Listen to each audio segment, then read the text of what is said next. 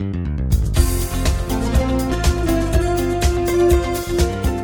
Pastor Steve Converse to begin our time together today as we look forward to celebrating our country's anniversary. Mark it well. The quality of our culture is marked by the content of our prayers. It's very easy for us to sit in the four walls of the church and point at the world and go, oh, look at how bad they are. But how often are we on our knees praying for them? Praying for their salvation, praying for Christ somehow to work in us and through us to reach out to them.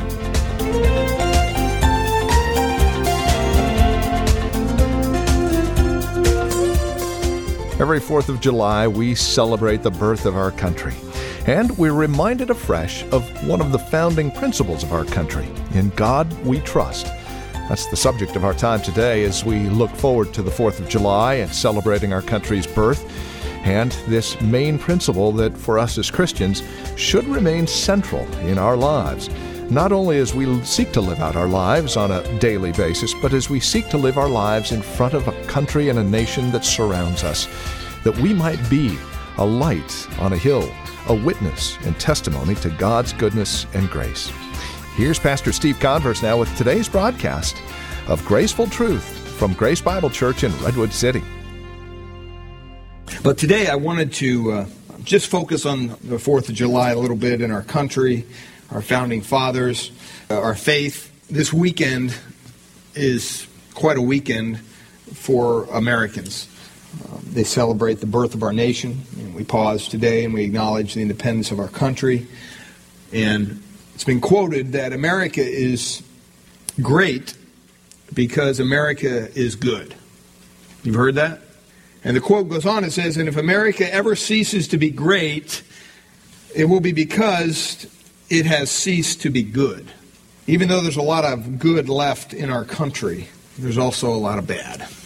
America is still great, but I think that sometimes when we look a little closer, when we look under the veneer, under the surface, there are some cracks, there are some flaws in our goodness. Over the past 40 years, history has shown that we have drifted significantly from the goodness that made America so great.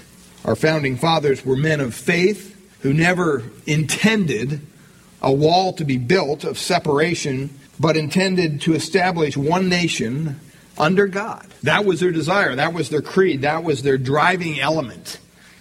That's what held them together. That's what caused them to wake up another day. And I think today to pretend somehow that the founding fathers were either atheists or even deists, as some claim, who wanted God out of public policy altogether, it's just wrong. It's not a proper representation of what history shows us. It's even more than that. I would say it's destructive.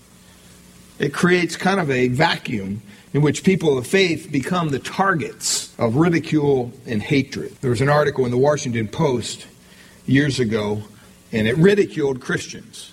And one of the quotes that they said in this article, they basically said that Christians are a bunch of easily controlled, uneducated, stupid people. Well, to say the least, that irritated a lot of Christians when they read that.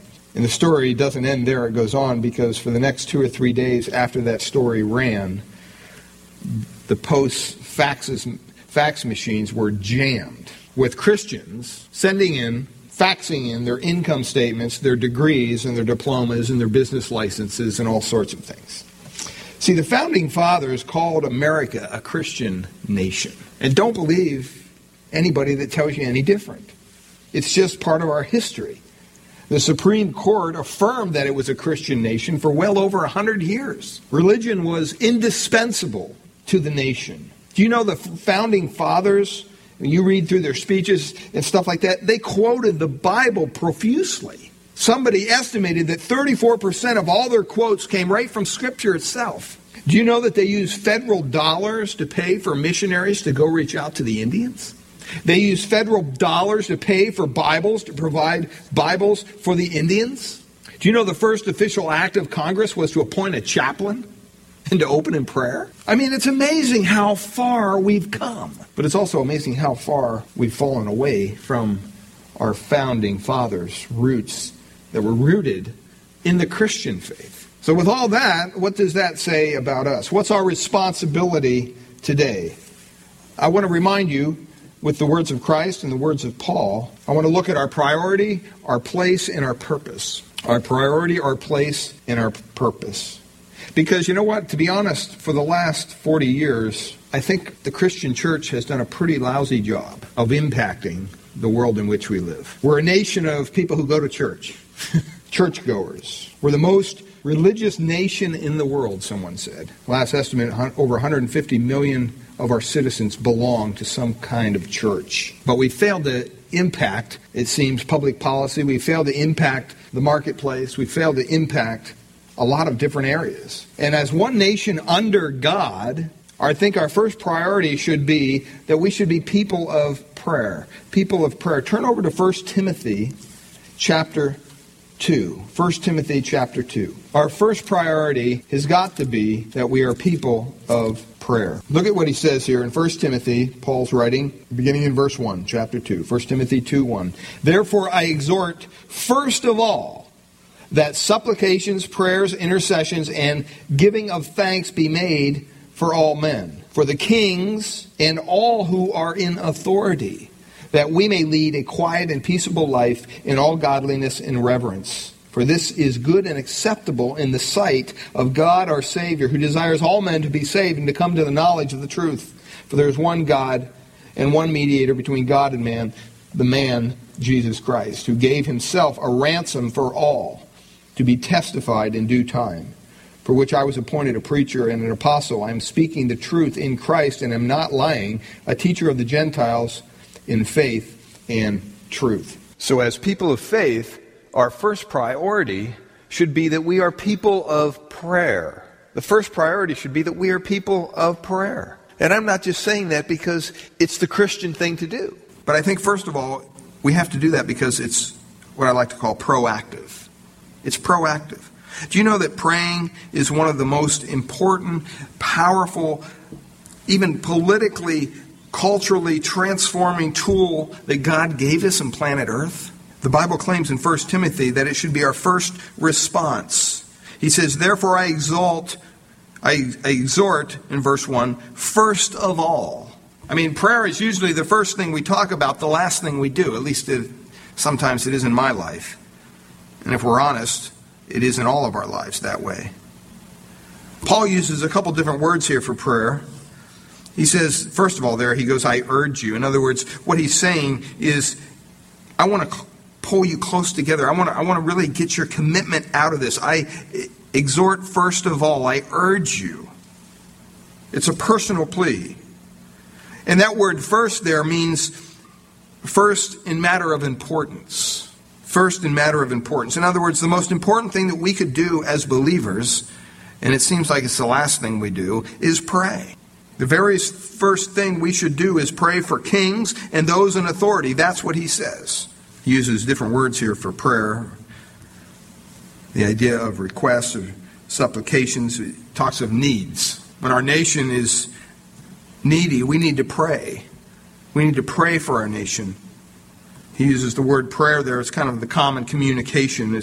God just wants us to talk to him about the condition of our society. He wants us to talk to him, to ask him to work in the culture in which we live through us. He uses the word intercession there, which means to step in on behalf of someone. We need to be willing to do that as Christians. And he closes it off, we should do all that with an attitude of what? Thanksgiving. I mean, if we were to go around the room and ask how many of you pray for our president, the cabinet, the Senate, and the House, and the Congress, and the governor every day, how many of you pray for the Supreme Court? I don't know. I couldn't put my hand up. But it's the most important thing that we could do to affect change in their lives. And I hope this morning we walk away from our message here with just a little bit more conviction that will lead us to pray. Because it's proactive. It's what God expects us to do. But it's also pleasing. He says there that it's good, that it pleases God. This is something that is is beautiful to God when His people are called together to pray for their country, for their leaders. That word pleases means to receive something gladly. It's kind of like you're getting a gift at Christmas time. You receive it gladly. You don't, no, not another, I don't want that. No, you don't do that. You receive it with open arms. It's pleasing to God. It's not only proactive, it's pleasing, but it's also pivotal. It's pivotal that we're people of prayer. I mean, sometimes my theology leads me to this point. Have you ever been here? Well, you know what? God is God. I'm not. He's going to do what He's going to do anyway. So what are my prayers going to make any difference? You ever been there? I've been there. Why even bother?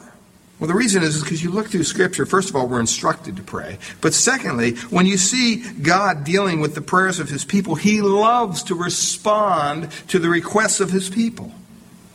That pleases Him. You can look throughout the Bible, and you see over and over and over again where God responded to the requests of His people. Now, a lot of times our prayers tend to focus on us, our family, our kids, our grandkids, our health, or whatever, family, job, money, whatever it might be. But here in this text, it's amazing to me that Paul tells Timothy, first of all, before anything else, the one thing I want to make sure that you're doing is that you're praying for the king. You're praying for the king and for those in authority over you. Now, you might say that's kind of okay, so what? So you're saying we should pray for our president, okay. But you have to understand the context here. You have to understand who was king when Paul was writing this. It was Nero. You know what Nero did? Nero basically made up a big story and blamed all the Christians for the burning of Rome and caused them to be persecuted and executed by the thousands. And here is Paul saying, you need to pray for that man? See, so many times as believers, we think, well, okay, we don't disagree. We agree or we disagree with the presidential policy. And that dictates whether or not we're going to pray for him.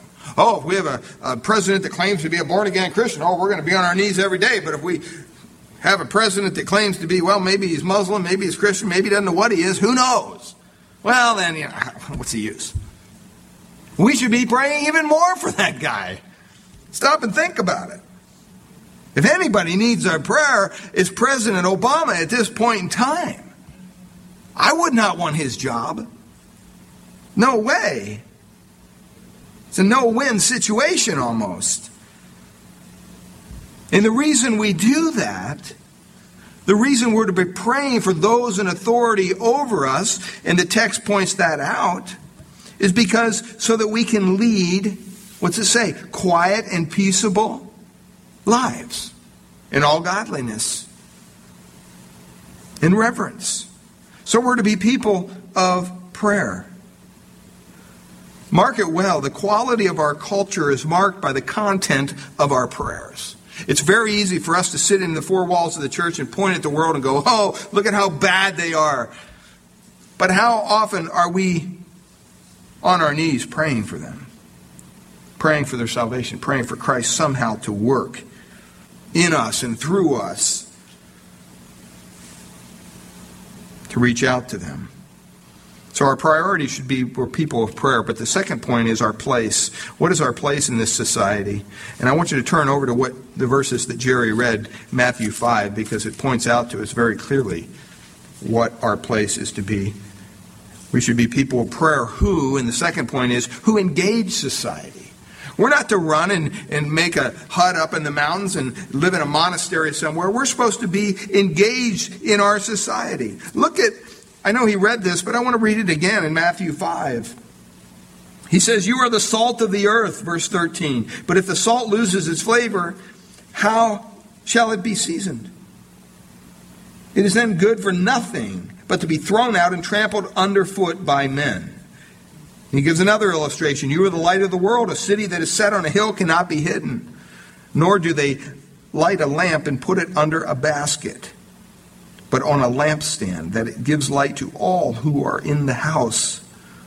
Let your light so shine before men, so that when they see your good works, what do? They glorify you? No, they glorify God. 3 reasons why we should be engaged in our society. First of all, he says there, you are the salt of the earth. We should season it. We are left here for a purpose. When God saved us, his plan could have been, you know what? I'm just going to take you out of here. You're just going to be gone. Once you're saved, I'm hijacking you up to heaven. I mean, that would be great, wouldn't it? But that's not his plan. His plan is to leave us here so that we can season this earth. He says, you are the salt of the earth. Notice it doesn't say that you should become the salt of the earth. You see that? It doesn't say that. It says you are the salt of the earth. People of faith are the seasoning agent in our society, in our culture in which we live. And like it or not, that's what we are. That's what we're to be. There's no plan B. And to be real honest with you, so many times as Christians, we've done a lousy job at this. By overkill. And you say, well, what do you mean by that? I've heard Christians do cruel and just belligerent things in the name of Christ. Let me ask you a question. If you had a 6-ounce filet and you were going to season it before you put it on the barbecue, would you take 5 pounds of salt and dump it on that filet? I don't think so. See, salt is to be a seasoning agent. I mean, if you know anything about me, you know that I enjoy a good bowl of ice cream, right? Well, I enjoy something even more, homemade ice cream. And I remember one time when we were smaller, I don't know if it was my sister or my brother, we were making homemade ice cream. And, you know, we had the barrel and the mixer thing, and you had to turn it or whatever. And I don't know what happened with the thing that holds the ice cream, but, you know, you put the rock salt around it with the ice and everything. Somehow, it penetrated that little tin can. And I remember after we had made all the ice cream and everything, we got the bowls out and we had big bowl ice cream. And everybody took a big bite of this vanilla ice cream. And it was salty. It was horrible. I mean, we're all gagging, we're spitting it out. It's like, what happened? And then we realized that part of the can that was holding the ice cream had a hole in it, and all the salt and the brine was going into the ice cream as we mixed it up. It was horrible. See, salt is a seasoning agent, but you don't necessarily want salt on your ice cream. At least I don't. But, you know, sometimes that's how Christians are in the world. They're so obnoxious. They're so combative. They overdo it in an unhealthy way.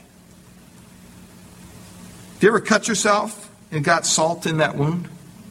How's it feel? Ouch! You don't like it. Doesn't feel good. See, people of faith are sometimes more like salt in the wound than the salt that heals and soothes and seasons. See, we're to be the oil of grace that is in this world, in this lost and dying world, and we're to be that all God calls us to be. But we're to do it in a seasoning way, not in a way that's rude or crude or judgmental. You don't see those characteristics in Christ. Sure, Christ called sin, sin, and he called hypocrites, hypocrites. That's fine. But he was also compassionate.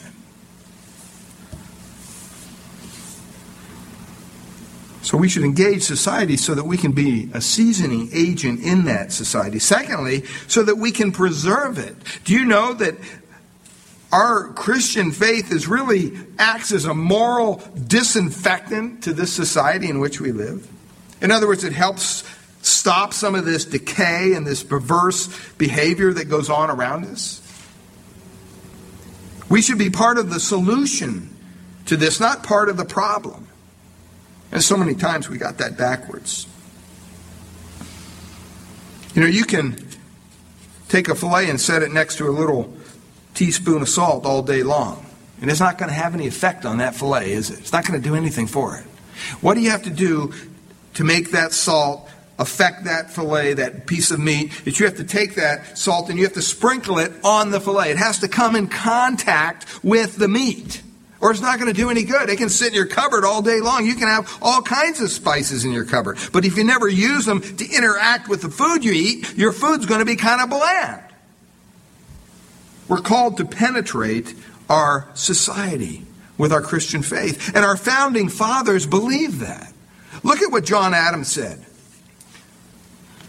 Statesmen may plan and speculate for liberty, but it is religion and morality alone which can establish the principles upon which freedom can securely stand. One of our founding fathers. Look at what Benjamin Rush said. I have been alternately called an aristocrat and a democrat. I am neither. I am a Christocrat. I believe all power will always fail of producing order and happiness in the hands of man. He alone who created and redeemed man is qualified to govern him. And then Thomas Jefferson. Can the liberties of a nation be thought secure when we have removed their own firm basis, a conviction in the minds of the people that these liberties are the gift of God, that they are not to be violated, but with his wrath? Indeed, I tremble for my country. Now remember, this was him writing this. When I reflect that God is just, that his justice cannot sleep forever. See, the founding fathers agreed that Jesus, when they came together, that he was the center point. The Christian faith. And we learn from his words, and we learn even from their words, that they engage society. So we should season it, we should preserve it, and then thirdly, we should enlighten it. Verse 14 says that you are the light of the world. A city on a hill cannot be hidden, nor do you put a light under a basket, but on a stand, so that it gives light to all in the house. In the same way, let your light shine before others, so that they may see your good works and give glory to your Father who is in heaven. Once again, it doesn't say that you should become the light of the world, does it? It says you are. There's no second string here. There's no third string. We're it. That's it. And if we're not going to do our job, then there's going to be some darkness around us. So many times we complain in the society in which we live, and all the debauchery and all the sin and all the filthiness that's going on all over the place. And yet, how many times have we taken time to really pray and to ask God to move and to work? See, for better or worse, God intended that we are to be the people who light the way in an otherwise dark society. He left us here for that purpose. And just like the salt analogy, people of faith over the years haven't done all too well. Either we are all dark or we are so bright it's blinding. I mean, stop and think about this. What is the purpose of light? Is the purpose of light to blind someone or show them the way? See, sometimes as Christians we become so assertive, we become so belligerent that instead of showing the way, we blind people. Remember when I was in a cave one time and they turned all the lights out, and I remember thinking, wow, it's really dark in here. And I wish somebody turned the light on, and somebody finally turned a flashlight on. And it was so relieving to feel that light come on. But it was almost painful when that person inadvertently shined the light in my eyes. Because my pupils were like the size of quarters probably, being in the dark. All of a sudden, if you ever had that habit, it's very irritating. It gives you a headache almost. See, light is not to blind somebody, but it's to show them the way. And we need to do a better job at showing people the way to Christ. Our priority is prayer. Our place is people who engage society. And thirdly, our purpose, people of prayer who engage society to counter a corrupt culture. That's the purpose. That's why God left us here, to counter a corrupt culture. But today I wanted to... Well, it is our prayer here at Graceful Truth that God would reveal His grace to your hearts through the teaching of His Word each week. And we trust you're currently involved in a Bible teaching church in your area. If not, we'd love to have you come and visit us here at Grace Bible Church in Redwood City. We meet each Sunday morning for our praise and worship service at 10 a.m. We offer nursery care and Sunday school classes for our children up to grade 5. If you'd like to encourage us here at Graceful Truth, please give us a call at Grace Bible Church here in Redwood City. This is our phone number, 650-366-9923. Again, that's 650-366-9923. Or you can visit us on the web at gracefultruth.org. We've got a lot of resource materials available there, more information about who we are, and if you need a map to visit us at Grace Bible Church, that's there as well. Again, gracefultruth.org. And would you please drop us an email? Let us know you paid us a visit when you stop by. Again, gracefultruth.org. Or give us a call at 650-366-9923. Again, that's 650-366-9923. We thank you for joining us today and trust we'll see you again next week at this same time for another broadcast of Graceful Truth.